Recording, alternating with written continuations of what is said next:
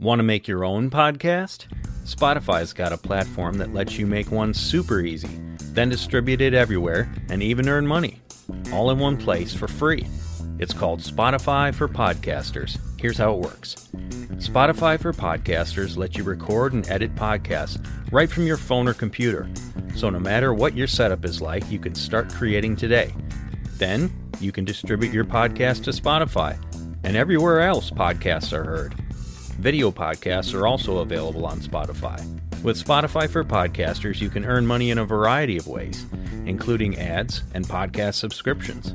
And best of all, it's totally free with no catch. Ever since I discovered Spotify for Podcasters, I feel like I have an outlet for the creativity and ideas I want to share with the world. I recommend you give it a try. We all have a voice, so share it with the world. Download the Spotify for Podcasters app, or go to spotify.com/podcasters to get started today.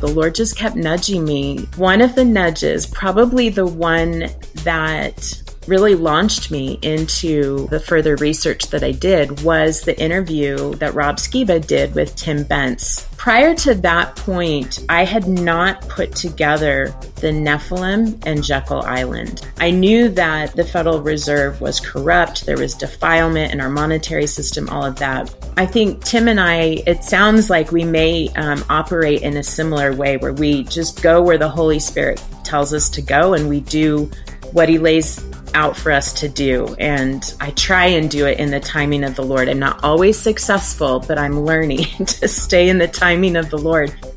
When you look at the name Nakash for the serpent and you dive into the Hebrew of that, it actually, one of the definitions is engaging in trafficking. And so, could that have been what Satan was engaged in? And that spirit comes through with the monetary system, with the defilement, and there's that human trafficking as well.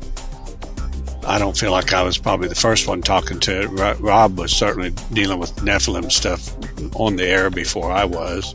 My journey has been just simple acts of obedience, and sometimes I don't have a clue why it's really important until I get done. and then it just keeps getting bigger and bigger and bigger. But I've found this pattern all over the world. I've dealt with about 28 altars now. It's not always blatantly related to currency, but it is always related to trade routes and to commerce and to how people's lives are affected and where cities were built. Modern day shipping and traffic just for commerce, especially between nations, is almost always following ancient trade routes. When you look carefully at those ancient trade routes, I'm finding these altars in many places.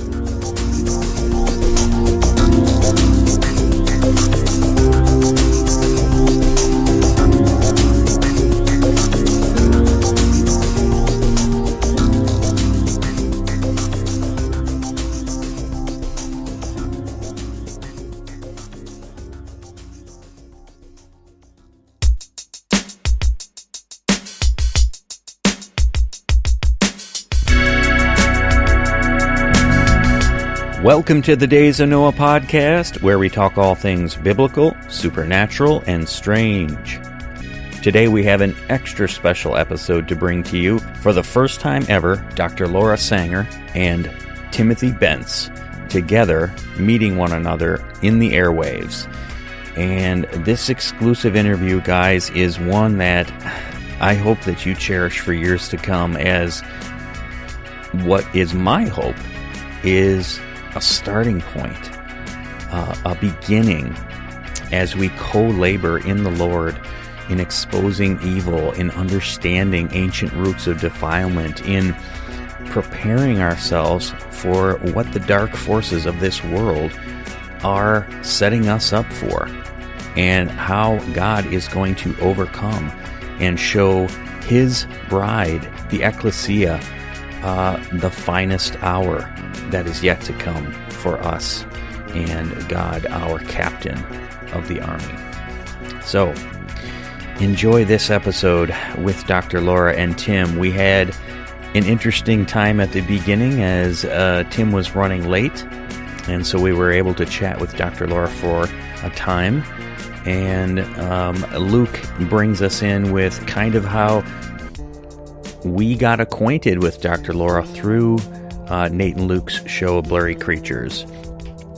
And Tim and Laura recount a little bit of just the pivotal interview that the late Rob Skiba gave with Tim Bence about the Federal Reserve and Jekyll Island, and how God used that to awaken so many and inspire, by the Holy Spirit, Dr. Laura to write her book. So enjoy this first part of our talk with Laura and Tim.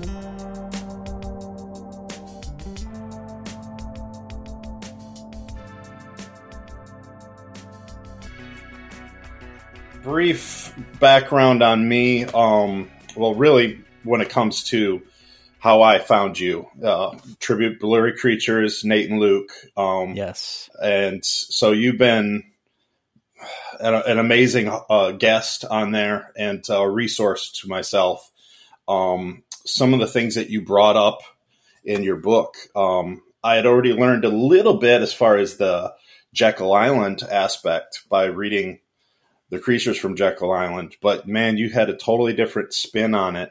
And then some of the interactions that you had with a Nephilim host mother, I had actually kind of gone down that rabbit hole with Pastor Doug Riggs and his ministry and how the Lord had put those certain individuals that were hurting and needing healing in his path. And then he went on that journey.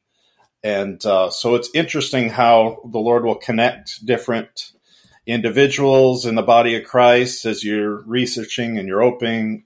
It's almost like, what is it, the saying, when the student is ready, the teacher will appear. So, you find these different teachers, and you've definitely been on the list that's been feeding me. So thank you for that.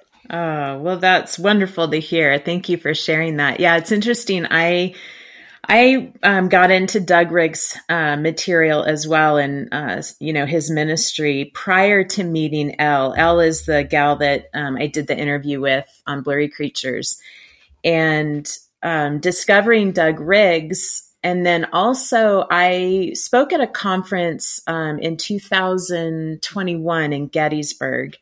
And I met Gina Phillips. Gina Phillips also ministers to high-level satanic ritual abuse overcomers.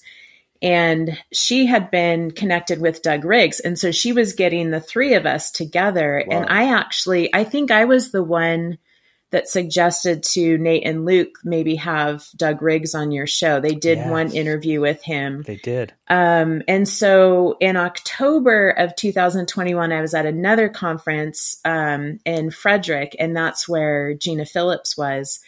And we were, she's just a wealth of information and an amazing woman of God. I just highly respect her. And she was saying that she wanted to connect Doug and myself with her. So doing like a 3-way, and we had set it up. And then Doug Riggs, it was his anniversary, and his wife wanted for their anniversary for him to block out 2 weeks uninterrupted.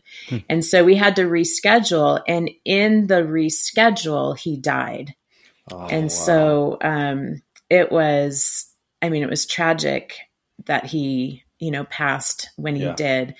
But I really am so grateful because, his material really was the foundation for me being able to be open to having a relationship, a friendship with Elle. Had I not been exposed to that, I probably would not have known what to do. And so I'm so grateful. And then when Tim comes on, I just can't wait to meet him. So this is your first time communicating. Yes. And we just happenstanced because of, but yeah, your testimony, I think it was with Nate and Luke on Blurry Creatures talking about Tim Bence. And then we did our own we created this podcast basically like a book club, where it's just me and my brother just kind of have a conversation. We'd bring in some people, a third friend, and we just kind of, let's read this, let's listen to this, and let's have a conversation about it.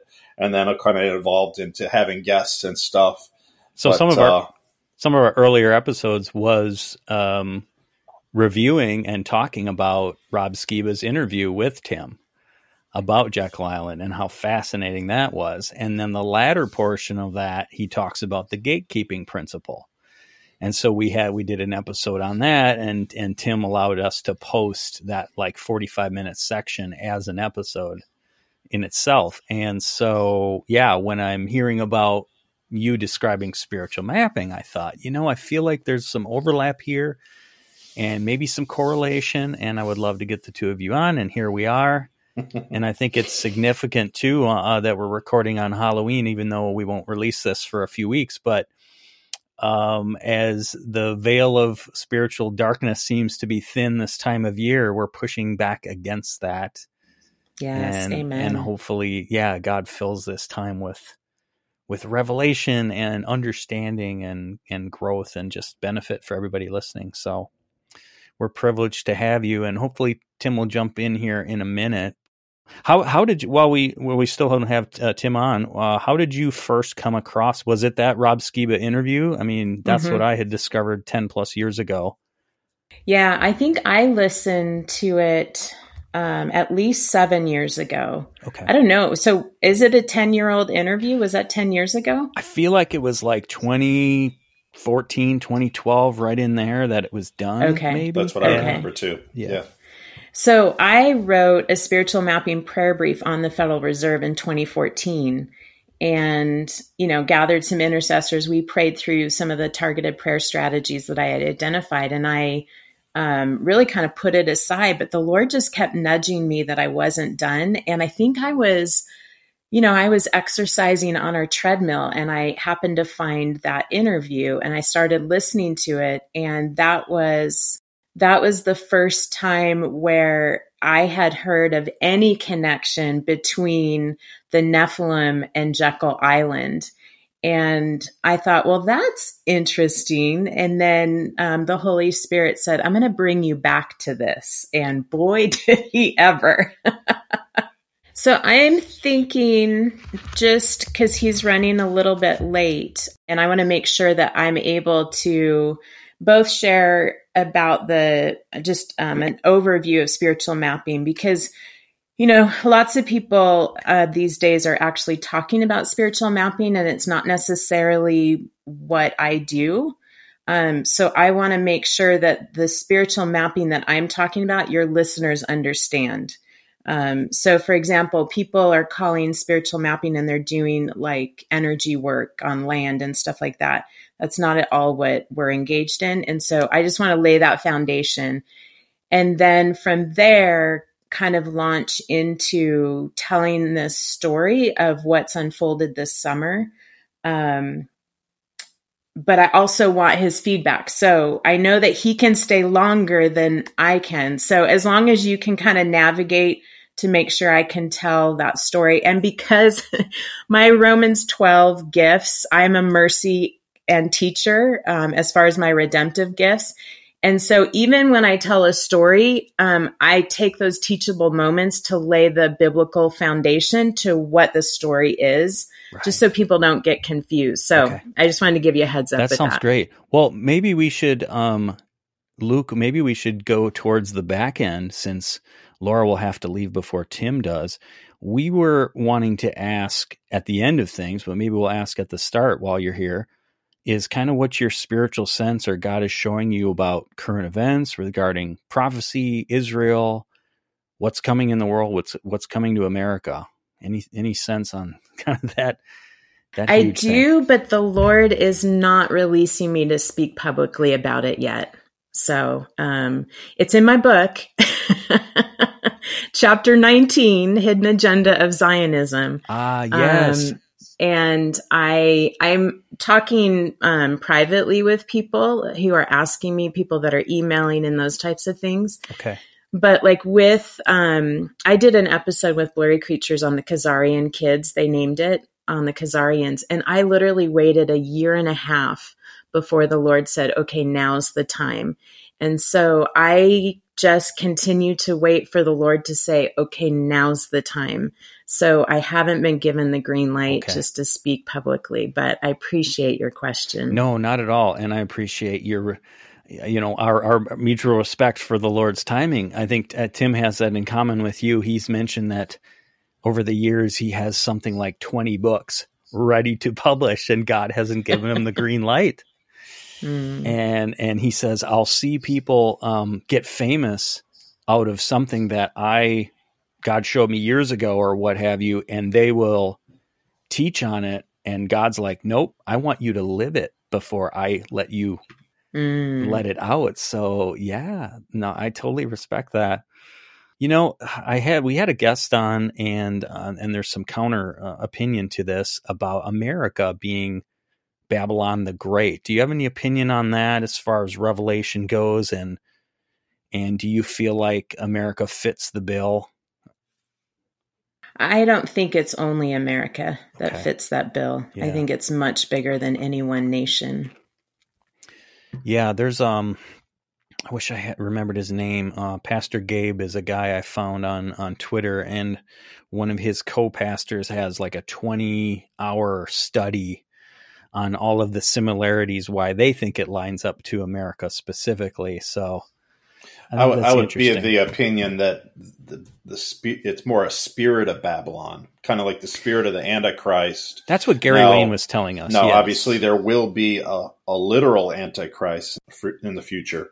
Now, is there a literal Babylon, like reborn, like a nation, America? I don't know. I think I would agree with you, Laura, that it's definitely a global spirit, and many countries could align. What are they pushing? Globalism, right? Yeah. So many countries could link arms together and fit that bill as being Babylon, possibly. Maybe if you don't mind, if we can get started and I can just share a little bit about myself, and I can intro how I got to writing this book, and I can mention Tim, and if he's on by then, great. If not, we can just keep rolling. Let's do that. Yeah, it's our privilege for Luke and I to welcome Dr. Laura Sanger here with us to the Days of Noah podcast, and Mr. Tim Bence will be joining us shortly, but yeah, it's just a privilege to get to talk to you, Laura. We chatted a little bit ago about, the high esteem we hold you up in, on how we found you on Blurry Creatures and those interviews. And for us personally, this was our inspiration to start our show. And then your connection to Tim Bence with listening to Rob Skiba's incredible interview about Jekyll Island and how that tied into your book. And so there's all these connections. And then just in the last, 6-8 months, I've gotten to be friends with Rod Smith from the Millennial Mustard Seed. And I know that, I know that you've had some connection with him for a few years. So that's really neat. Yeah.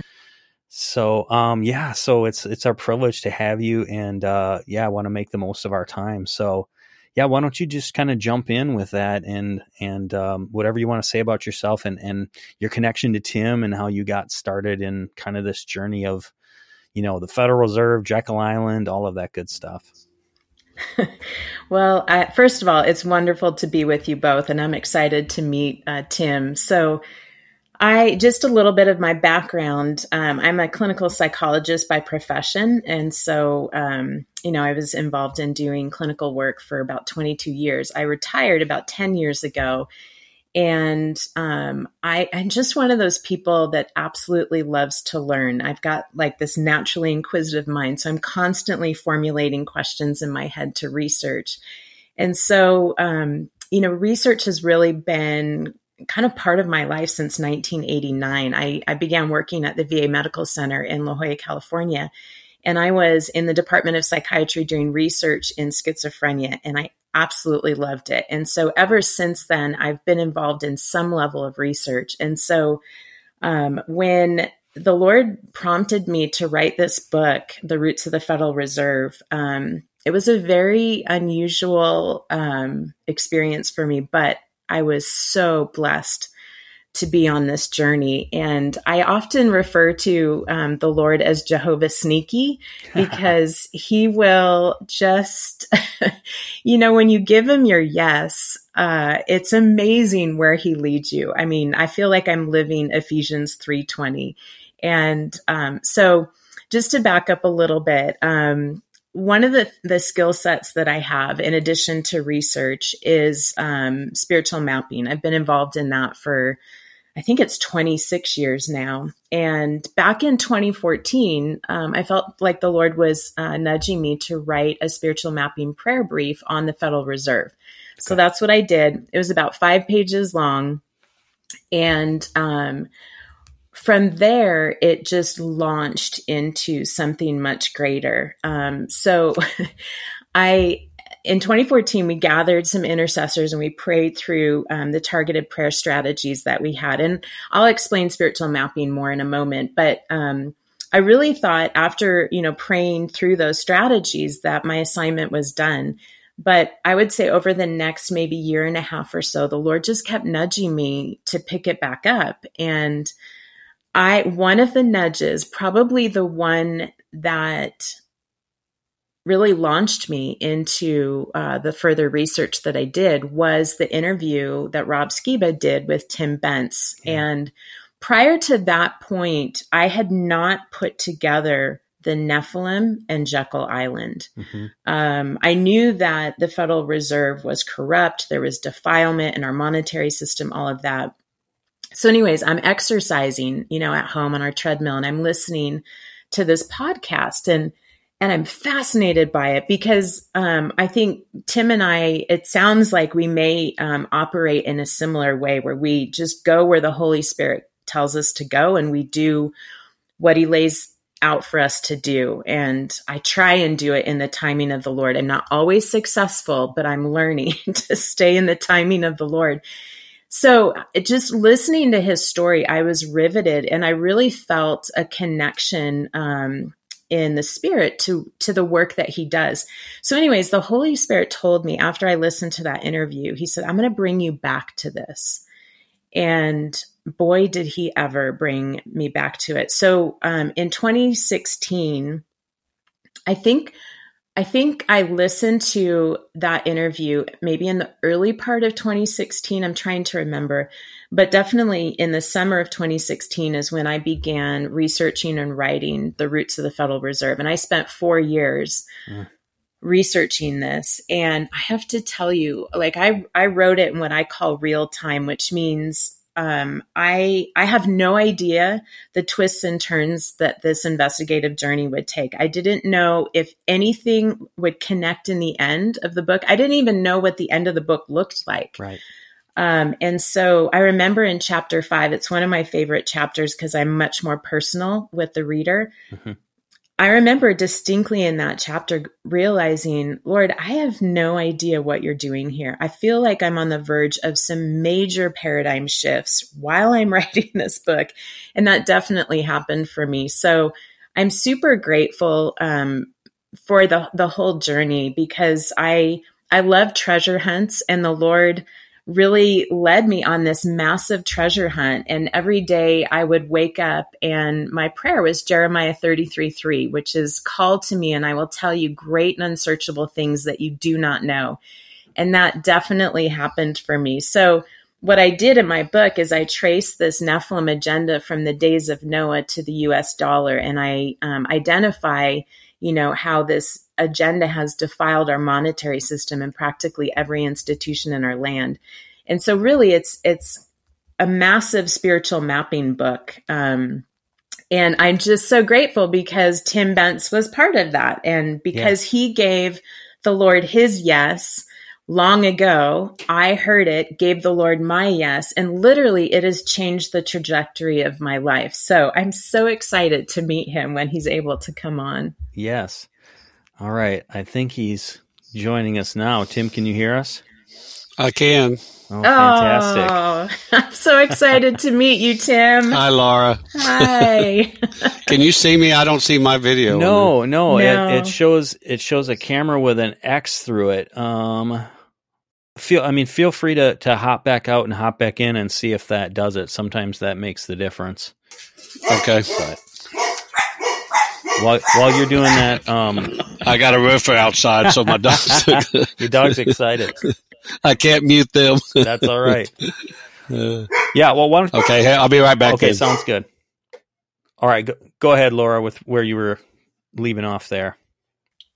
Yeah, so I'm so grateful for this journey that the Lord's led me on. And like I said, I refer to him as Jehovah Sneaky because I could not have imagined. I didn't even know, first of all, that the book was going to get published. I really thought that it was a new form of intercession because that's what the Lord spoke to me as I was researching and writing, that it was a new form of warfare. So that's really all that I needed, was knowing that, okay, I am interceding, I am warring on behalf of our defiled monetary system. And so then when the book got published, I really had no idea what that would lead to. So I'm always grateful for each and every opportunity, because I know that, by Tim saying yes to the Lord and by me saying yes to the Lord, that's contagious, and other people will give the Lord their yes. And man, we are just growing and maturing in the body of Christ. And I'm so excited about that.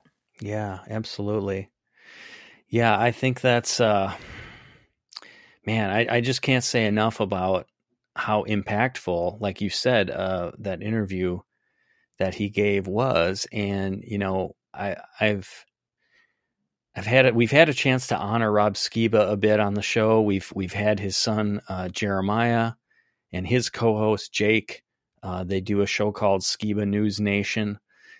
And he says that kind of one of his highest aspirations is to uphold his dad's legacy and everything that he stood for and taught. And we lost a lot of heavyweights the last few years. We were talking about Doug Riggs a few minutes ago, and Luke, you've mentioned Russ Dizdar, right? And Rob. And Dr. Tom Horn just recently passed. Yeah. Mm-hmm. Yep. And we've had, we got to have Rob's widow, Sheila Skiba, on as they talked about their book, The Protocol That Kills, with their good friends that co-wrote that and what happened to Rob. And so it's just fascinating to see all the connections that God has brought about to lead us to this point. So, and before I forget to mention it, because we were asking you a little bit about your spiritual sense of world events and how God's not released you to share that. But when the time comes, we would love to connect with you down the road. I think that would really be, just fascinating to kind of know, as God reveals in his timing, what's going on. I see me now. You do? Oh, we don't see you yet. You're still an orange disc. You look like a setting sun. We believe you're there, though. I'm in crypto mode, I guess. That's all right. I don't know. That's all right. I don't know what it's doing because it shows that it's on. Yeah, that's strange. Well, maybe we should just go with it with the time we have. I don't want to take up doctor's time. Yeah, no problem. Well, we really appreciate you coming on again, Tim, and we're privileged to have you back and to get to meet Laura virtually. And we've been just saying that it's exciting to bring the two of you together because of all these connections and inspirations that God has used. So why don't we let the two of you just kind of chat and and introduce each other to one another? Well, I don't know, Tim, if you were able to hear a little bit of what I was saying, but I am just so thankful that you give the Lord your yes and that you're obedient to where he sends you, because that interview you did with Rob Skiba years ago, I listened to it probably about 7 years ago. And I had already written a spiritual mapping prayer brief on the Federal Reserve in 2014. And we had prayed through some prayer strategies that we identified. And I thought, my assignment was done with that and I was moving on. But the Lord just kept nudging me to pick it back up. And so one of the, I would say, kind of the major turning points for me was listening to your interview. And I had never, at that point, I had not connected the Nephilim with Jekyll Island. And so after I listened to your interview, the Holy Spirit said, I'm going to bring you back to this. And boy, did he ever. So I'm just so grateful to meet you. And it's wonderful to spend some time together. Well, I'm excited too. I feel like God has used this whole topic as a catalyst for a lot of people around the world that, I don't feel like I was probably the first one talking to it. Rob was certainly dealing with Nephilim stuff on the air before I was. And I give him a lot of credit for even drawing all that out of me. My journey has been just simple acts of obedience. And sometimes I don't have a clue why it's really important until I get done. and then it just keeps getting bigger and bigger and bigger. But I've found this pattern all over the world. I've dealt with about 28 altars now in different places. And it's a similar pattern. It's not always blatantly related to currency, but it is always related to trade routes and to commerce and to how people's lives are affected and where cities were built. Modern day shipping and traffic just for commerce, especially between nations, is almost always following ancient trade routes. And when you look carefully at those ancient trade routes, I'm finding these altars in many places. And sometimes they're hidden in plain sight. They're just taken for granted because they've always been there, or there's something that somebody didn't know was there, or in the case of Jekyll Island, somebody built their house on top of one.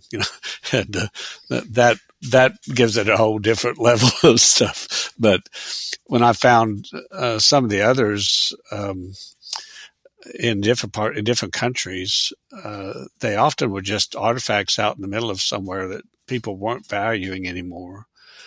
And sometimes they didn't know who they were connected with. So, I found a lot of times they get misappropriated where they think they're a Native American item and maybe they go back further.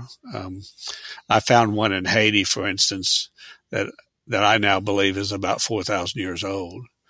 But it is where all of the voodoo altars were also being erected on top of one of the highest mountains in Haiti.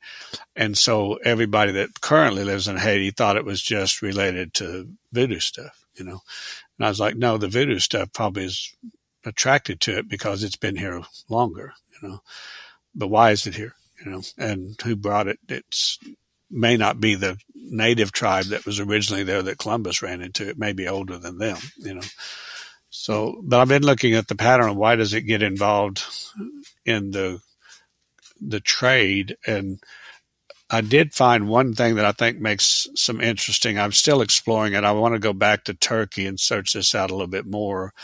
But the first printing or minting of coins known to be in the world dates back to 3 places, and all 3 have some historical claim on being the first. And one of those is Jerusalem with the shekel. That's the current weight that's listed in Scripture. That dates back to at least King Solomon's era, but most people think it was King David that started doing that. And the other one is ancient Tyre, which was around the same time as Solomon's reign. And the other one is Thyatira in modern-day Turkey. And I found out that Lydia, the lady that's mentioned in Scripture that connected with Paul, she was either directly related or in the royal family of the king of Thyatira. Oh, wow. And the country was known as Lydia back then, so it may have been her country. I'm still searching that out a little bit. But when she said to Paul in the book of Acts, if you consider me a believer, come to my house, she was essentially inviting him to Asia. And the Holy Spirit had told him he couldn't go to Asia until he meets Lydia, and suddenly he's got a green light to go to Asia. Well, he was Saul of Tarsus, you know.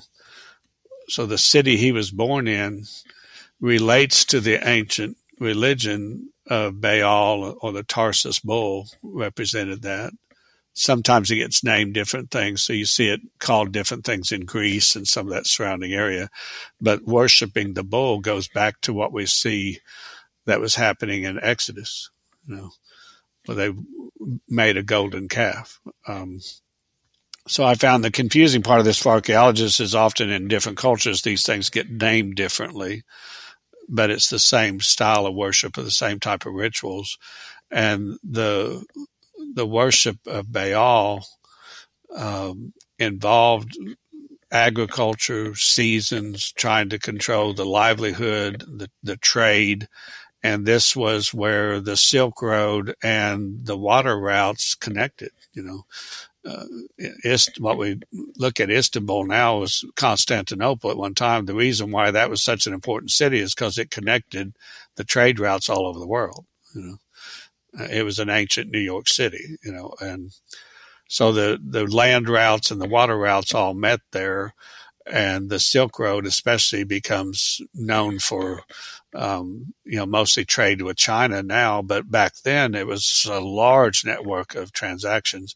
So I took the theory just from extrapolating from Scripture that something is mentioned in Scripture. It's very lightly covered, just talks about Solomon going out in ships to, bring back these amazing goods, and it actually gives us an inventory list of some of the things he brought back, and he did that in partnership with the king of Tyre. We know from other historical records that he partnered with Pharaoh of Egypt also, and so I think the three of them made a pact to decide how to map out the trade routes for the world, and those 3-year journeys probably circumnavigated the world. I think they figured out how to, move goods and things across the seas and as well as land. Columbus had a Phoenician map that's how he knew about the circumnavigating capability of, sailing north and catching a current to go over to what he thought was Americas and then come back. He didn't know the right names for the spot he was headed to, but he understood that ocean current from an ancient map that dates back to the period that Solomon was king. And he didn't discover it. He was rediscovering something that the ancient Phoenicians already knew about. Well, the ancient Phoenicians date back to the Syro-Phoenicians, or the combination of the Canaanites and the Syrians coming together. That's the king of Tyre and the Philistines joining up, and the Philistines and the Canaanites have some kind of mixing in blood that's going on. I've never searched out how extensive that was from a purely, genealogical perspective. But sometimes what I call Canaanite now really might be better attributed to the Philistines or to the Syrians. It's really hard to understand until you get the time period accurately. But the same religion seems to flow through all of those groups, or similar idolatry stuff, and especially their understanding of how to control commerce connected with some type of idolatry. And then the idea of putting that on a coin, I think, was a way of connecting idolatry in a way that forces everyone in the population to transact with your idol. That's the premise I began to look at, that God set the proper weight for coins, but he didn't necessarily tell them that we know of what to put on the coin. And so that taking something that was probably a gift from God, saying, here's how you can conduct commerce righteously, and here's how you keep your weights and measures correct so that you're honest and just and righteous. And then it was a way of defiling that by taking something God had initiated and putting an idol on it. Yeah, Tim, and you had mentioned when we had talked previous about the Jewish rabbis telling you the significance of Jesus and the money changers because it was robbing them of their souls because of what the idolatrous symbol on those coins meant, right? Right. In Scripture, it doesn't give you the full snapshot. It just makes hints to this. But we have one story where Jesus sends Peter fishing to go get a coin to pay their taxes. If he fished it out of the sea, he most likely fished out one that had a menorah on it. Because as long as Herod was king, they had taken the menorah off and put a picture of Baal on it or a picture of Caesar. Yeah. And so when Jesus paid his taxes, he probably paid it with a more ancient coin that was not defiled. And then you come along to turning the tables over. He's not turning the tables over, I think, because they were cheating at the table. It's because the whole commerce system had become idolatrized.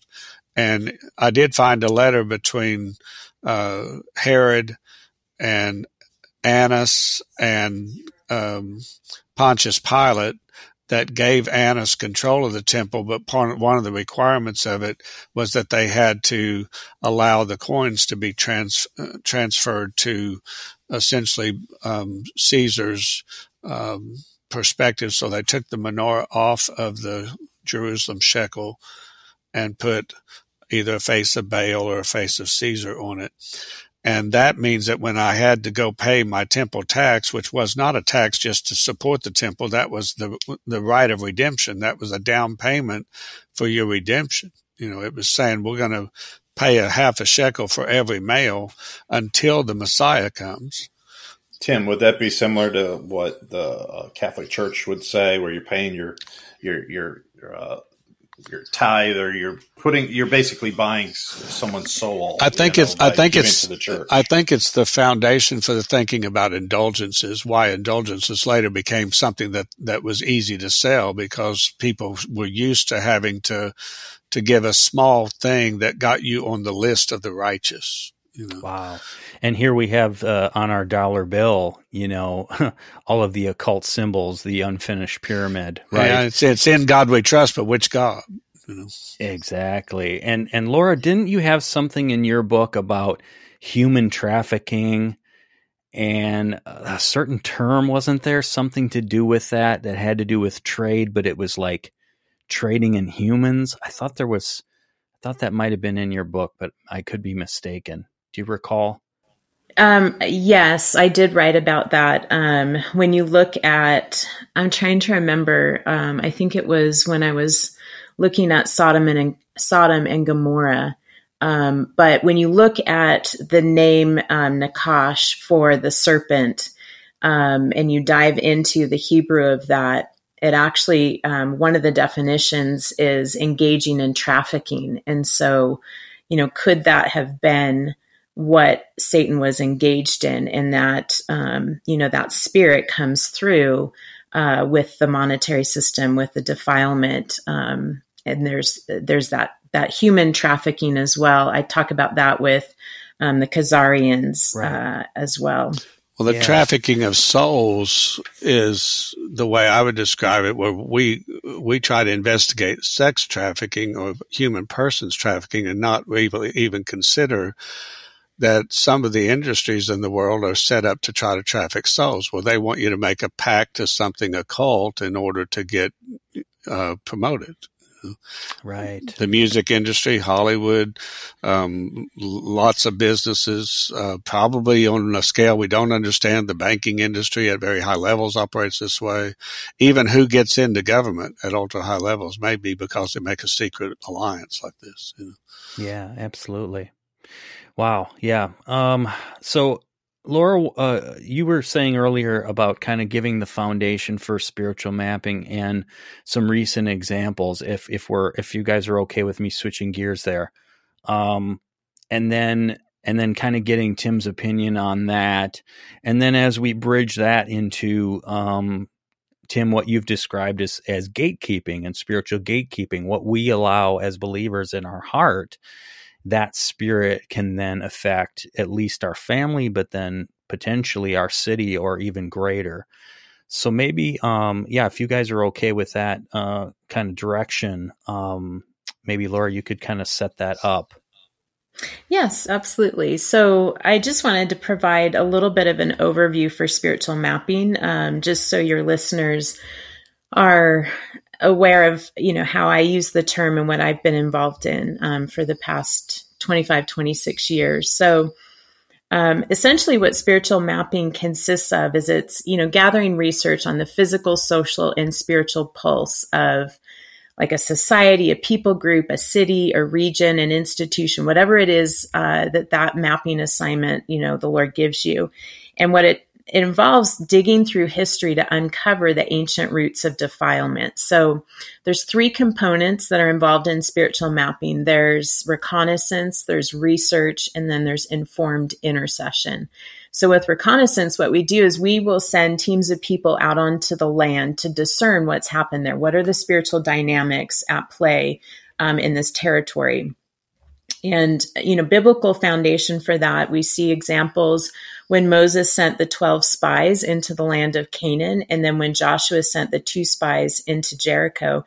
Then also we see Paul, on his missionary journeys, when he would go into a city for the first time, he would walk around that city, get a sense of the spiritual dynamic, and that would not only inform his intercession, but that would give him effective strategies for sharing the gospel message. So what we do when we send teams of people out onto the land is, these are people generally gifted in areas of discernment. And what I mean by that is, they can see into the spiritual realm. They can hear the voice of the Lord, even feel things in their body as it's connected to what has happened on the land. And so we'll take notes on that. And then we pair that with a research component. And what that involves is digging through historical documents. We'll obtain demographic data. We'll interview local people. And then we have found looking through old newspaper articles is incredibly insightful. And so we'll pull all of that information together and write up what's called a spiritual mapping prayer brief. And it has targeted prayer strategies. And what we're doing is we are informing intercession. We want to equip intercessors to be able to strike at the root of the issue. Now, there are 4 types of iniquity that can establish a stronghold over a territory, and that is sexual perversion, idolatry, broken covenants, and bloodshed. So essentially what we're doing is we're assessing whether or not these things have happened on the land, because again, we want to equip intercessors to be able to go in and cleanse the land of that defilement by breaking off curses, by uprooting, wicked structures that have been established. Also, we want to render the king's decrees. What is the Lord speaking over this land, over this territory, these people that live there? And we want to release the full measure of blessing. The ultimate goal of spiritual mapping is really to see, people, cities, nations experience transformation. And this type of community transformation is actually a product of fervent and persevering prayer. And what it does is it releases the power of the gospel to spread among a community. Now, when we see the gospel spread and people's lives are changed and they come into a genuine relationship with Jesus, oftentimes we think of that as revival, right? Well, transformation, what sets it apart from revival is that when you have transformation in a community, you will actually see enduring changes in multiple levels of the community. So not just in church growth. So you'll see things like crime rates drop, corruption being exposed. You'll see businesses begin just to flourish where maybe there were a lot of bankruptcies prior to that. You'll see like teachers and principals being open to having prayer and Bible studies in their schools. Even you'll see mayors and political leaders take a stand for righteousness. And so spiritual mapping was originally coined, that term was coined by George Otis Jr. So I would consider him kind of the foremost expert in spiritual mapping. And he identified 5 factors for community transformation. And those are the persevering leadership, for sure, among like pastoral leaders or city leaders in that community. Then also the fervent and united prayer. Then you have social reconciliation, a public power encounter, and then the diagnostic research, or what we call spiritual mapping. And so essentially spiritual mapping is it's a methodical approach to prayer and research. And there's two pillars or two factors that are present in every case of transformation that George Otis and his group, the Sentinel Group, has documented across the world. And those two factors are persevering leadership and the fervent and united prayer. And so what spiritual mapping does is it actually can set the stage for transformation if those two pillars exist. And so what we see with spiritual mapping is it's combining the subjective, which is, that revelation that comes through discernment, with the objective, which is, that research documentation. And probably a good way to think about spiritual mapping is it's like the intelligence that allows spiritual warfare to be effective. And I often liken a spiritual mapping team to like a special forces unit in the military. So Navy SEALs, they receive quality intelligence that allows them to carry out their mission with precision. And that's essentially what we're doing as a spiritual mapping team is we're collecting that intelligence and then equipping intercessors to be able to carry out that mission that the Lord has for them. So that's kind of a foundation of what spiritual mapping is. And I have a couple of stories I just want to share. They dovetail together. And then, Tim, I would love to get your perspective on how the gatekeeping principles interlay with what the Lord's been doing through these stories. So the first thing that I just want to kind of share is that I would say prior to this summer, I had kind of an understanding of water spirits, but not to the depth where the Lord has brought me this summer. And so I want to speak about how do we deal with water spirits. And for me, it began this summer when my husband and I, we celebrated our 31st wedding anniversary, and his name is Tom. And we went to the Grand Bahamas, week of vacation, totally excited. The last time we were in the Bahamas was July of 2019, and that was a month before Hurricane Dorian decimated the island. And so we were very aware of hurricanes. We chose to go in June because we didn't want to be there during hurricane season. So anyways, we're preparing to go and we check the weather. Well, there's this tropical storm that has formed. And I'm thinking, oh no. And every day was forecasted for rain. And so we just began praying. I asked some of my intercessors to pray. We get there, and I am an early riser. I love the early morning times. And so my favorite time on the beach is literally before the first light of dawn. And so I sneak out of the room because my husband likes to sleep in. So I sneak out, try and be really quiet. I've got my Bible, my journal, my tablet, and my phone, and a hot cup of tea. And I go out and I watch the sunrise and just spend time with the Lord. And it is the most glorious experience for me. So I do that every day that we're there. So the second day we were there, I'm journaling, having a wonderful time with the Lord. And I look up, and over the waters is this storm that has formed. And there's these dark clouds, there's thunder and lightning, and there's these sheets of rain that are coming down.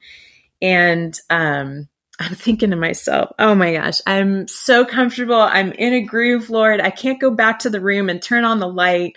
So I don't want to get soaking wet. And I just asked the Lord, I'm like, can you just send the rain somewhere else? And the Lord said, you command the storm. And I was like, come again?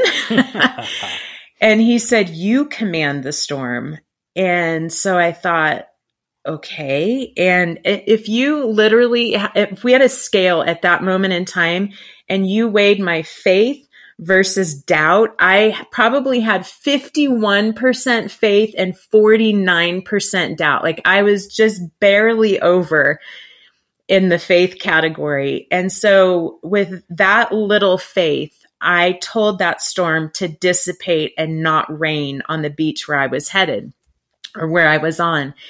And so I just go back to journaling and reading scripture. And I don't know, maybe 10 minutes or so pass. And I realize, oh, I'm not hearing the sound of thunder anymore. Uh-huh. And so I look up and, this storm prior to that, it had the dark clouds, it had sheets of rain, thunder and lightning. It was gone. It was nowhere to be found. And I just sat back shocked. And the Holy Spirit said, imagine what you can do if you had more faith. Wow. And I was like, oh, I'm so sorry, Lord. Please forgive me for my lack of faith. And so the next morning, same routine. I'm down there having a great time with the Lord. And here comes a bigger storm. And these are, being peeled off from this tropical storm that had formed. And so now this storm was easily twice as big. Like it filled the whole horizon of what I could see, and dark clouds, thunder and lightning, sheets of rain as far as the eye can see, and a tornado, a water spout. And I know enough to not presume that because I commanded one storm, I now get to command all the storms. And so I asked the Lord and I said, what should I do? And he said, command the storm.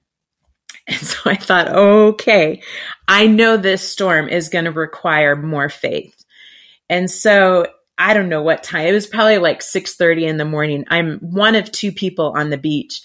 And I stand up, I got my Bible in my hand, and I start pointing at that storm and telling it who I am and the authority that I have. And I start declaring scripture. And I was declaring Colossians 2:8-9. For in Christ, all the fullness of the deity lives in bodily form. And we have been given fullness of Christ, who is head over every power and authority. And so I was telling that storm because Jesus rebuked the winds and the waves, and he commands the storm, and I've got the fullness of Jesus in me.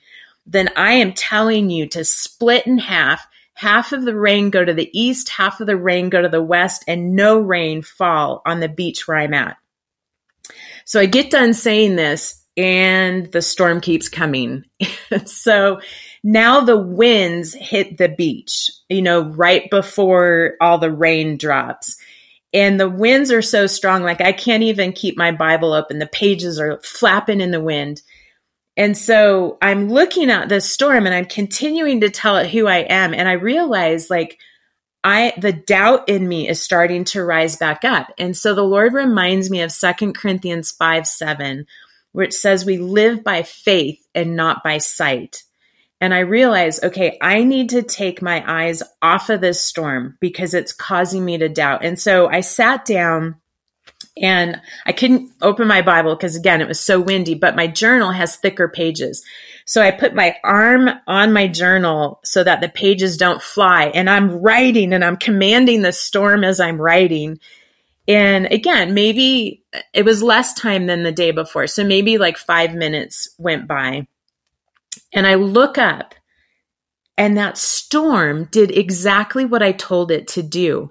Right where the beach I was at, it had parted and blue sky was starting to peek through, and sheets of rain were in the east and sheets of rain were going in the west, but no rain fell on the beach where I was at. And I literally just erupted in praise.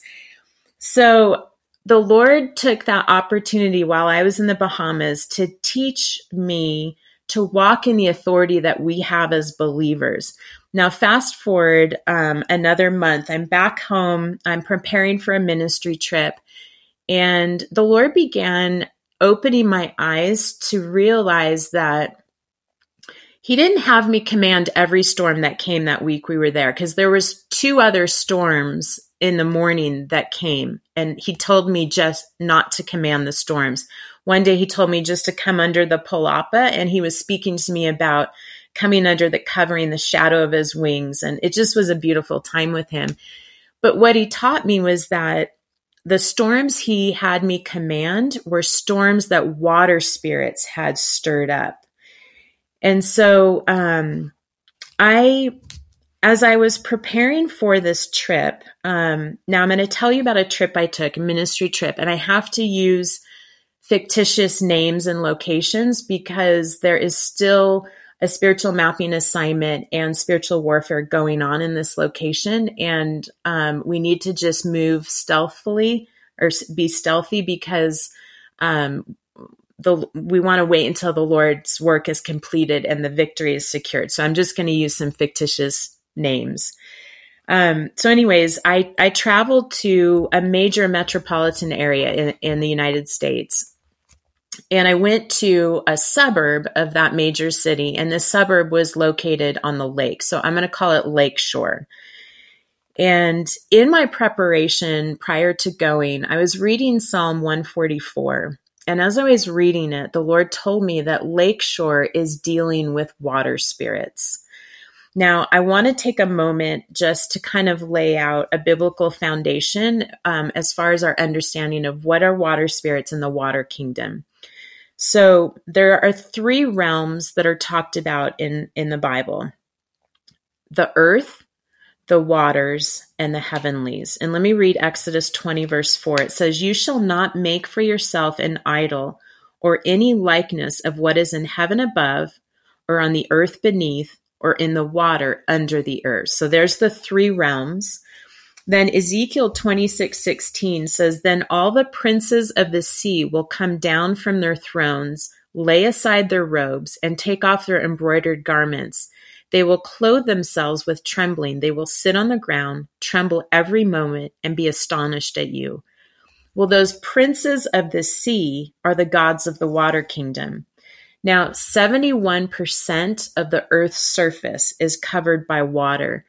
And Satan has chosen to build his power base in the waters. And we see this in Romans 13. It says, "The dragon stood on the shore of the sea, and I saw a beast coming out of the sea. It had 10 horns and 7 heads, with 10 crowns on its horns, and each head had a blasphemous name." So the beast arises out of the waters. Now, the water kingdom is mighty, and so many Christians are unaware of it. I was, until really the Lord brought my attention to it this summer. After 25, 26 years of doing spiritual mapping, the water kingdom was not on my radar. And that just goes to show, the Lord leads us when we're ready to receive revelation. And I'm so grateful that he has shown me some of these things. So as I'm reading scripture, one of the things that the Lord showed me as well is that oftentimes the phrase mighty waters in scripture is actually referring to the water kingdom and to water spirits. So I want to read Psalm 29:3. And it says, "The voice of the Lord is over the waters. The God of glory thunders. The Lord thunders over the mighty waters." Okay, so the first mention of waters in this passage is referencing the water that covers the earth. The second mention of water in the phrase mighty waters is, again, that's referring to the water kingdom. And we learn this by looking at the Hebrew word for mighty that's used in this passage, and it's rav. And it means abundant, great, and strong, but it also means captain, chief, and prince. And so this phrase, mighty waters, is referring to the prince of the waters, or the gods of the waters, or water spirits. So now back to the preparation for this trip I'm taking. I have a team of intercessors. I call them Strike Force intercessors because they are amazingly accurate and just strike at the root of issues. I love them. And we were just all preparing, asking the Lord to show us the spiritual dynamics over Lakeshore, because I had been called there by a group of intercessors to train them about spiritual mapping and to help them understand, what they're facing. So one of the intercessors on this Strike Force team, the Lord began showing him that this area, this region, is dealing with mind-numbing black goo, Egyptian-based paganism, and a Jezebel spirit. And what he saw is he literally saw black goo, this is in the spirit, dripping out of squid and octopus spirits that were mounted over the sanctuary doors of churches. And so as people are walking into the church, that black goo covers them, and they track it all throughout the church.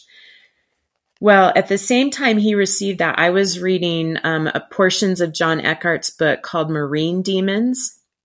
And this is what John says. He says, squid and octopus spirits are mind-binding and mind-controlling spirits that have tentacles wrapped around the minds of people, hindering them from thinking clearly.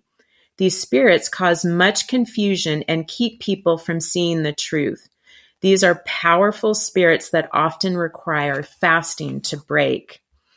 So then another one of my intercessors, she saw in the spirit a water spout that formed over the lake. So Lake Shore, the city, is, on the shore of a large lake.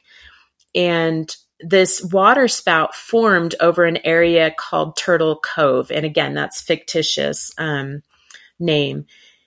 And Turtle Cove currently is this massive real estate development where there's going to be a huge resort, lots of housing and businesses.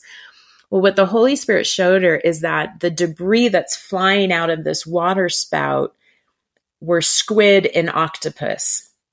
So then I start doing a bit more research. And one of the things that's so beautiful is oftentimes we see that the Lord brings confirmation in the natural realm to what's happening in the spiritual realm over a territory. So you will see natural manifestations of what's going on in the spiritual realm. So anyways, I'm researching Turtle Cove. And I find a video that is a rendition of what it will look like once the resort is completed. And they have this in the middle of the bay or the part of the lake that they're building in. They have this massive water feature that has these huge jumbotrons.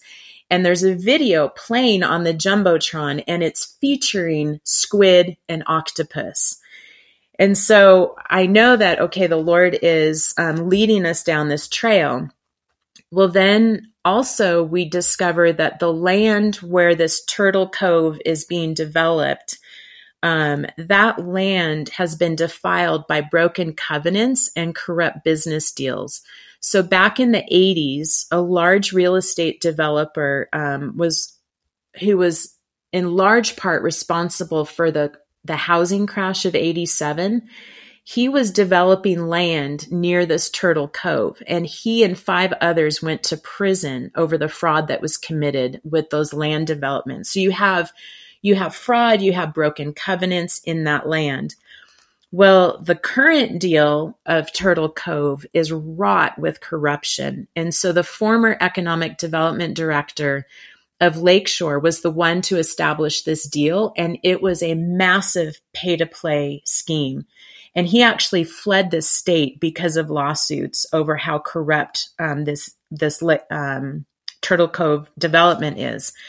So we're gathering that information, and then one of the things the Lord speaks to me is that the water god that they're dealing with in Lakeshore is Rahab, and this isn't Rahab from Jericho. I'm going to read a couple of scriptures that kind of help us understand this water god Rahab. This is from Psalm 89, verse 9 through 10. It says, "You rule the raging of the sea when its waves rise. You still them. You have broken Rahab in pieces as one who is slain. You have scattered your enemies with your mighty arm." Then Job 9:13 says, "God does not restrain his anger. Even the cohorts of Rahab cowered at his feet." Job 26:12 says, "By his power, he churned up the sea. By his wisdom, he cut Rahab to pieces." And then Isaiah 30 verse 7 says, "To Egypt, whose help is utterly useless, therefore I call her Rahab, the do-nothing." So when you look up Rahab in the Hebrew, what it means is breath, storm, arrogance, mythical sea monster, and it's emblematic of Egypt. And it comes from the Hebrew root word that means bluster, proud, and strength. And so Rahab manifests in pride. And it was pride that hardened Pharaoh's heart. So why is Rahab connected to Egypt? And I want to read Exodus 7, verse 14 through 18, because this kind of helps us understand. It says, "Then the Lord said to Moses, Pharaoh's heart is unyielding. He refuses to let the people go. Go to Pharaoh in the morning as he goes out to the river. confront him on the bank of the Nile and take in your hand the staff that was changed into a snake.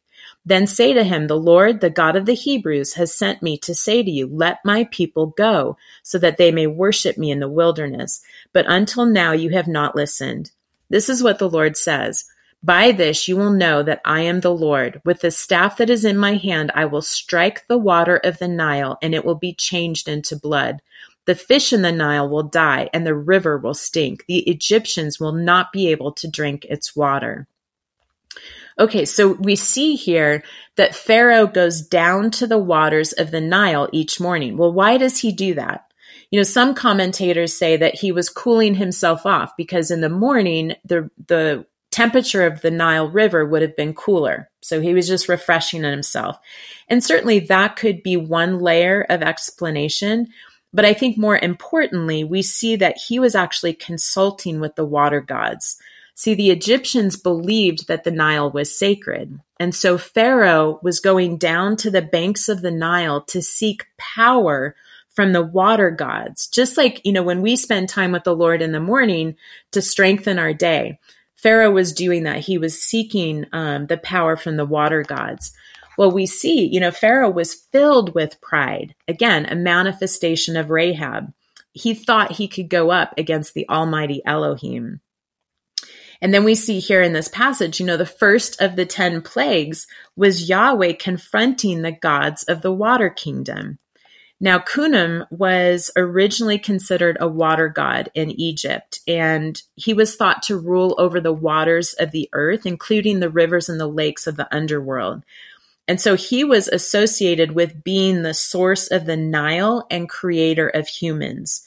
He was known as the divine potter. So they believed that he took the clay from the banks of the Nile and formed humans. And Khnum, he was, the most popular of the ancient Egyptian gods until Ra, came into prominence. But here we see, the first wonder that was performed by Moses was directly confronting the gods of the water kingdom.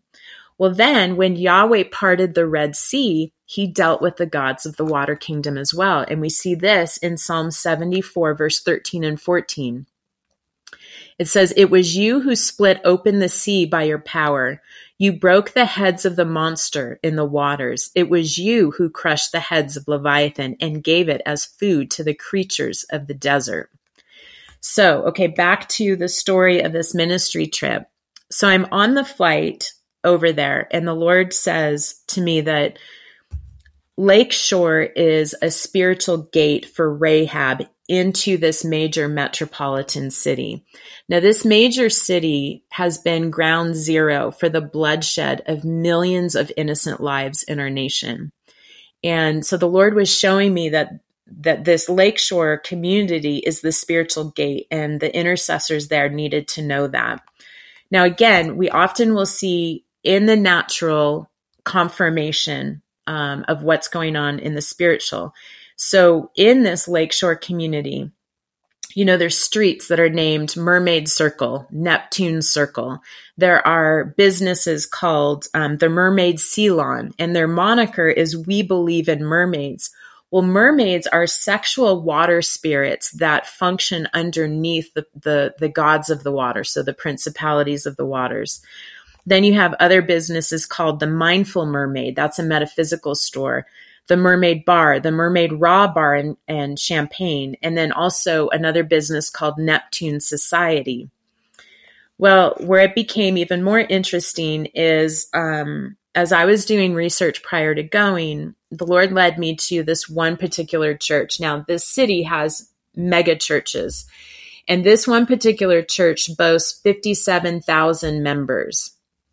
And I watched just a brief clip of one of their services. And the associate pastor, in the first few sentences of his message, says, "This is the greatest church in the world." That reeks of pride and arrogance. That's a manifestation of Rahab. Well, what I found out on this trip is I have a friend who lives in this major city that is a singer-songwriter worshiper. And she was ministering at a women's conference years ago. And at this conference where women from all different churches, in that metroplex, that area, well, one of the churches was this 57,000 member church. And so when she and her intercessor were ministering over the women that go to that church, her intercessor saw squid and octopus on each of the women's head, releasing this black goo. And that was years before we got there. And so we knew that the Lord was showing us these things. So what we did is just waited on the Lord for the strategy for these intercessors. Because again, spiritual mapping is equipping intercessors to be able to go in and strike at the root of the issue. And the Lord showed us 8 different strategies. And we surrender that to them, the local people, and say, pray into these. And if the Lord highlights specific strategies, then go for it. Essentially, it's not like we're telling them what to do. We're just offering them, this is what we hear the Lord saying, but you pray into it. And so the first is to confess and repent. Psalm 32, verse 5-7 says, "Then I acknowledged my sin to you and did not cover up my iniquity. I said, I will confess my transgressions to the Lord, and you forgave the guilt of my sin. Therefore, let everyone who is godly pray to you while you may be found. Surely, when the mighty waters rise, they will not reach him." So confession and repentance is a strategy to come against the water spirits. Also fasting.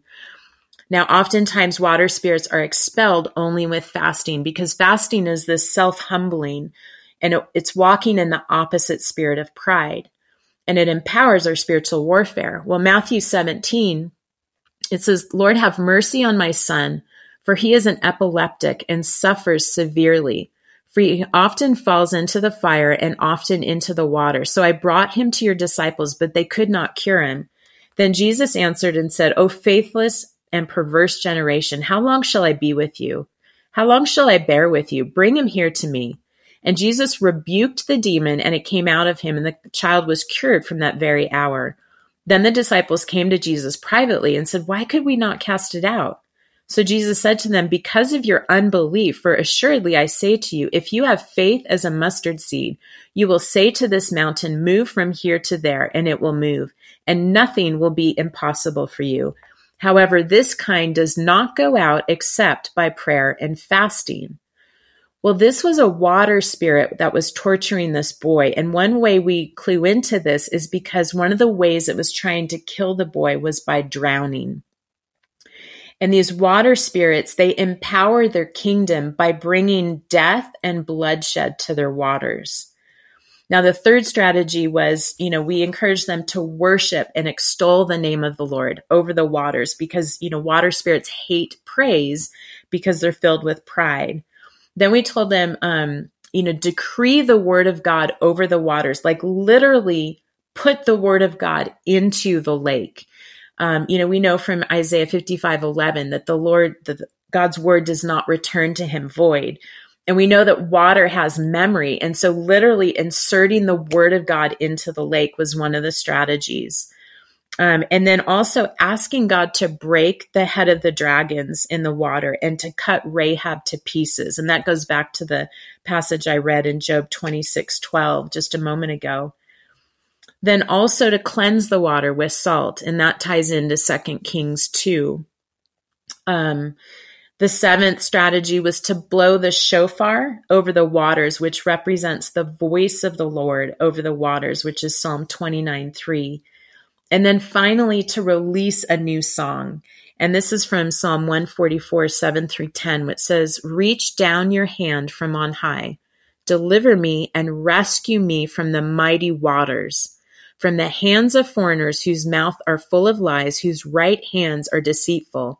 I will sing a new song to you, my God. On the 10-string lyre, I will make music to you, to the one who gives victory to kings, who delivers his servant David." Okay, so that was the strategy. We had a wonderful, amazing time with them.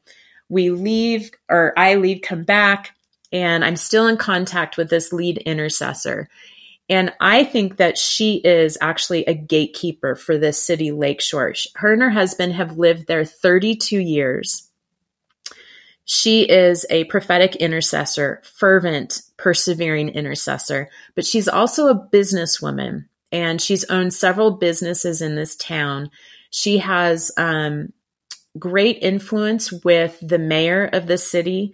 Her and her daughter just recently bought a historic site in the downtown area, and they're going to refurbish it to bring more life back to the downtown area. So anyways, she's the one that brought me in. And after I left, she came under just tremendous attack. She caught a witch in her backyard, cursing her property. And then what happened is that she has a pool, and covering her pool deck were these black water bugs, like thousands of them everywhere. And her pool guy came in to deal with it, and he said he has never seen anything like that. Then they had a leak in their pool, a leak in their porch that damaged some of their home. Then her business, the brands that normally pay for her business stopped paying. And then she had to do taxes and paid an enormous amount of taxes. So she has never lost so much money in such a short period of time. Well, I commend her, because so many people would have thrown in the towel and walked away and just said, Lord, get me out of this situation. But she did not. She kept persevering. And so she began fasting. She broke the curses off her property. Her business, they started paying, those brands started paying again. So there was turnaround in her business. She did have to pay a ton of money to get the pool and her home fixed.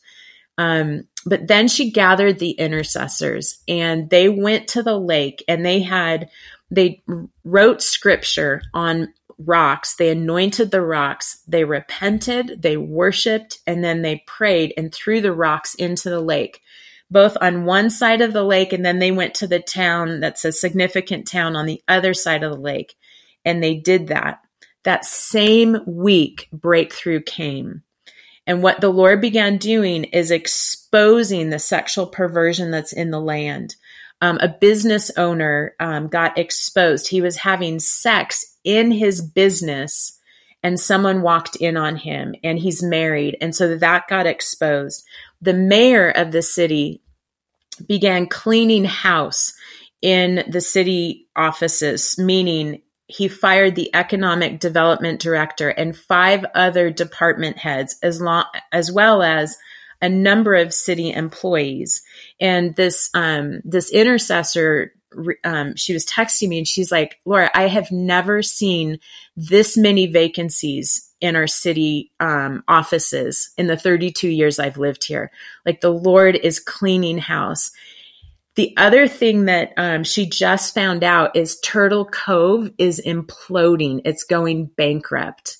And so that corruption and that fraud that was in that land, the Lord is uprooting it all. So right now, she says, we're in between. The Lord is uprooting and tearing down, and we're about to see the planting and the building. And so they're praying that in the planting and the building, the Lord's purposes, come to pass. And they're in the midst of elections right now. And so they are praying that righteous leaders will come into and fill those vacant seats. So I wanted to share that because I feel like, to some degree, that shows what spiritual mapping does. But also, I'm wondering about the gatekeeping principles, Tim, that you work with, and just how there might be some overlap with that. One thing Laura mentioned that I want to just, put an emphasis on is that when you're learning to do the spiritual warfare type stuff and walking in God's ways with these things, it's amazing when God says you can go do this, and even the weather obeys. But it also is, just because you can doesn't always mean you should. And that was one of the things that I heard in what she said, is that sometimes these things are connected to weather, sometimes they were connected to a spirit. sometimes God controls it, and it's a judgment. And so being able to hear clearly and not just move in what we think our authority is, but to hear clearly each time, to walk in God's ways is very important. I appreciate how you put that. The other thing is, when it comes to the whole idea of spiritual mapping, I think it's been done in the heavenly realms on a massively detailed perspective with the blueprint of Father God. You know, that the idea of mapping now, we're trying to understand some things, and you put it as clear as anyone I've ever heard. But I would enlarge it one more level, where we've got to sit in the heavenly realms enough to see what the original design was by Father God himself. You know, when he made this spot on the earth I'm looking at, what was his intentions? You know, most of the time, what we build or what we have done has been our own ideas superimposing on something that was once holy and honoring to God, and we built something there for ourselves. You know, even if we got a word from God, for instance, and he told us to go build a church, we don't often ask him, what kind of church? What do you want? How do you want the worship to be done? Who do we need to involve with that? What are the relationships that are involved? We don't get the full blueprint. We generally get a word from God, and then we go do it the way we think it's right to do. And we superimpose that again on a design that might be different, you know. So what we believe is right in our own eyes is what we tend to do even when we're hearing God, you know. We often don't hear him in such detail that we get the original blueprint right. So this is why it's important to come along, and you're one of the first ones I've heard in quite a long time, at least since the 90s, that has, you know, verbalized the process of tearing down, rooting out, and destroying. You know, that we can't build and plant just to get revival and transformation. We have to tear down, root out, and destroy something first. You know, and so for the most part, Christians have been taught to do spiritual warfare. That's what we think is the tearing down, and then we discover that I don't really have any grace or authority to get something out of the land until I get it out of me. So first principle of gatekeeping is whatever I allow in my heart, God may allow in the city. Now, because I'm trying to be righteous, I'm not going to blatantly go out and sin, hopefully. But if I do some things, I'll maybe compromise, and I'll do it with great restraint, you know. So maybe I just get mad at my friend and I don't like him anymore because he didn't do something I wanted, or I didn't do something he wanted, and I start hating my brother. You know, I harbor that in my heart for a while. I chew on it. I nurse that. I get offended with something that he does, and then I sin against him by ceasing to pray for him. You know, that combination opens the door to a city for murder. Because if I hate my brother, it's like the sin of murder. You know? So I've looked at cities that have high crime rates that involve murder or innocent bloodshed. You could put abortion in that category also. I find in the church always leaders are mad at each other, not working together, cutting one another off, competitive, you know, not praying for one another. And then intercessors have come along and done this superfluous job to try to figure out how to unify and how to bring some of that back into order, where we start praying together and start praying for one another again. And that has gained a lot of ground in many cities, but it usually stumbles along the way because someone takes the leadership and doesn't get out of their heart the things that God wants to transform. You know? And every time a leader rises up and claims authority, before they humble themselves to claim, let me empty myself, let me be the first one to repent, let me be the first one to take up the cause that is broken in my city, I see the process then gets bottlenecked and usually doesn't move forward very well. And it's very difficult for us to navigate this because the body of Christ has been taught to be under authority. And I agree with the principle of being under authority. But what was added to the idea of being under authority was a wrong religious idea that said Jesus left town and he's going to return one day, and until he does, I'm in charge. Now, there is some truth to God may give me a duty and want me to perform a function, and I have to be faithful in that grace. Okay? But what happens when we preach the authority and the positional authority is we require the body to be subject to our position, not subject to the functioning of our grace. And the functioning of my grace increases exponentially when I become Christ-like. It gets bottlenecked when I just try to do it with me. Now, why is that important? Because that is gatekeeping itself. We have to learn how to gatekeep our own heart before we get much idea of understanding how to steward over land. And yet we've got that backwards. Most of the body of Christ is trying to figure out how to steward over something that they want and need or like or participate in before they have learned how to govern their own heart. So we end up trying to build a city with a whole conglomeration of lots of people that know Jesus, but they're trying to do thousands of different things without being in one mind, one accord, without being in the perfect will of God, and without asking instructions of the one that made them. This is why we become subject to religious spirits instead of to God himself.